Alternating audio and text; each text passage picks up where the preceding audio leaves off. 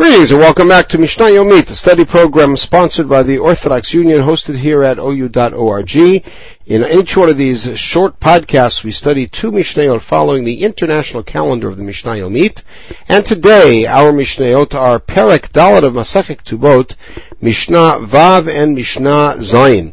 My name is Yitzchak Et Shalom, and it's been a delight to study Ketubot with you so far. And we have quite a ways to go and quite an interesting ways to go. Continuing with the issue of the father's rights over his daughter financially, on the other hand, the father is not obligated to feed his daughter. Very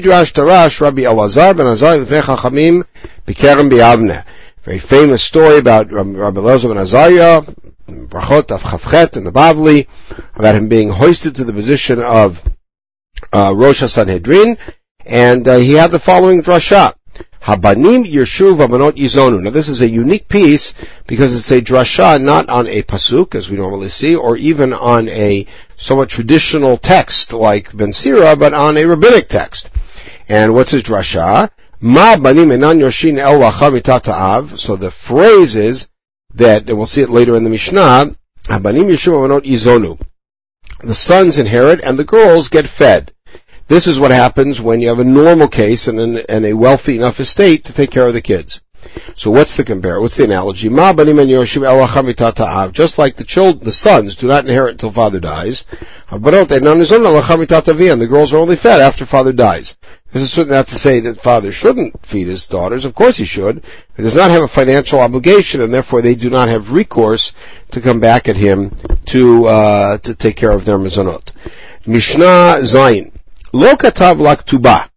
Now, from here to the end of the parak, and really into the next parak, we're going to deal with the essentials of what a ketubah is. That document that's given by the chatan to his kala on the day of the wedding, and which guarantees her all of the security which has been built into the ketubah. And the reality is that there are many, many other components of the ketubah which are not necessarily written in, but are assumed, sort of what we might call the spirit of the contract. So the first one is the essential ketubah. Lo katav la ketubah. Let's say he didn't write a ketubah. Betula govam batayim v'manam maneh. So a guy didn't write a ketubah and then divorced her or died. If she's a betula, she collects 200. Meishu t'nai beitin. That's the condition of the beitin. Meaning, you get married, you chayav in a ketubah, whether you write it or not. Then you have to wonder, why do we make such a big deal about writing a ketubah and handing it over and making sure not to lose it? That's something to be dealt with a little bit in the next parak. Let's say that he wrote, instead of the 200 zuz that I'm putting into the ketubah, I'm committing to this particular field, but it's only worth half that. And he did not write the line, which we all have in our ketubot. Any property I have is a guarantee to paying your ketubah. Chayav, he's still chayav in that, shutnai beitin, because again, that is a t'nai beitin.